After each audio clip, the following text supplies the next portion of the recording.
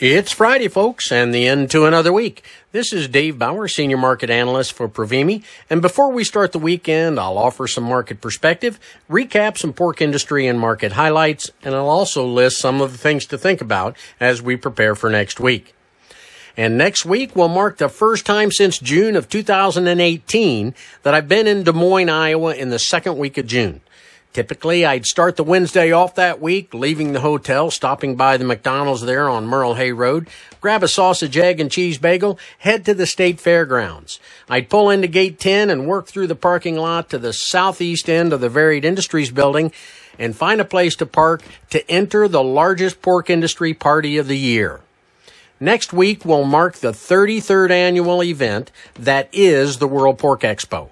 The National Pork Producers Council puts on the event that will host over 20,000 people, feature 700 vendor booths, host companies from all around the world, provide 19 educational sessions, including 13 business seminars to inform attendees about ecosystems, new production practices, how to pursue climate neutrality, and more. There's a pork barbecue competition and some of the wildest looking machinery you'll ever see in the city limits. If you're planning on attending the event this year, please make it a point to stop by and introduce yourself. Stop by our booth, V275, or our Cargill Provimi Hospitality tent for lunch, EV126. I'll be in the tent from 11 to 12 Wednesday and 12 to 1 Thursday, and at our booth from 2 to 4 on Thursday.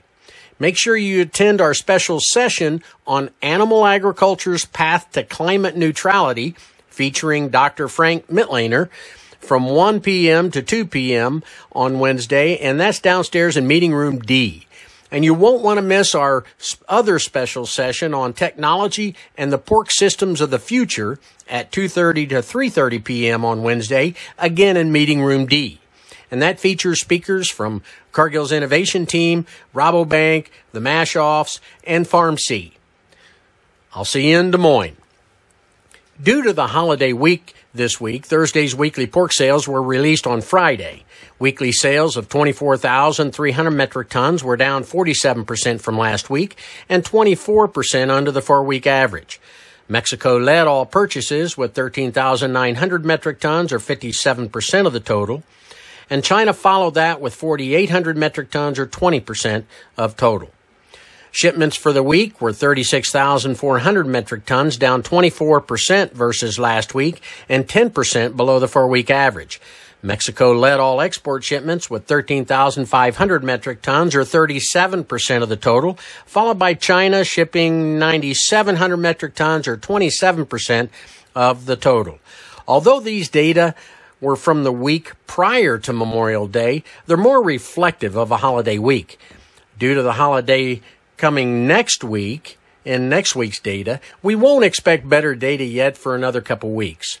Last week's net sales were just 10.5% of a week's pork production. Weekly slaughter for this holiday week is estimated to land around 1.978 million head, but with packer intentions and the reality of what labor allows, I'll say it'll land somewhere from 1.95 to 1.96 million head. As of last week, year-to-date slaughter after the first 6 months of the year is running 2.8% over last year, with pork production 3.5% over last year year-to-date. Price has reacted to demand and also the anticipated tighter supplies coming due to fall and winter PRRS and PED impacts. But there are potential supply chain disruptions coming with reductions to line speeds and slaughter plants. Wholesalers and retailers are competing for available supplies today to prepare for the potential for less pork in the weeks and months ahead.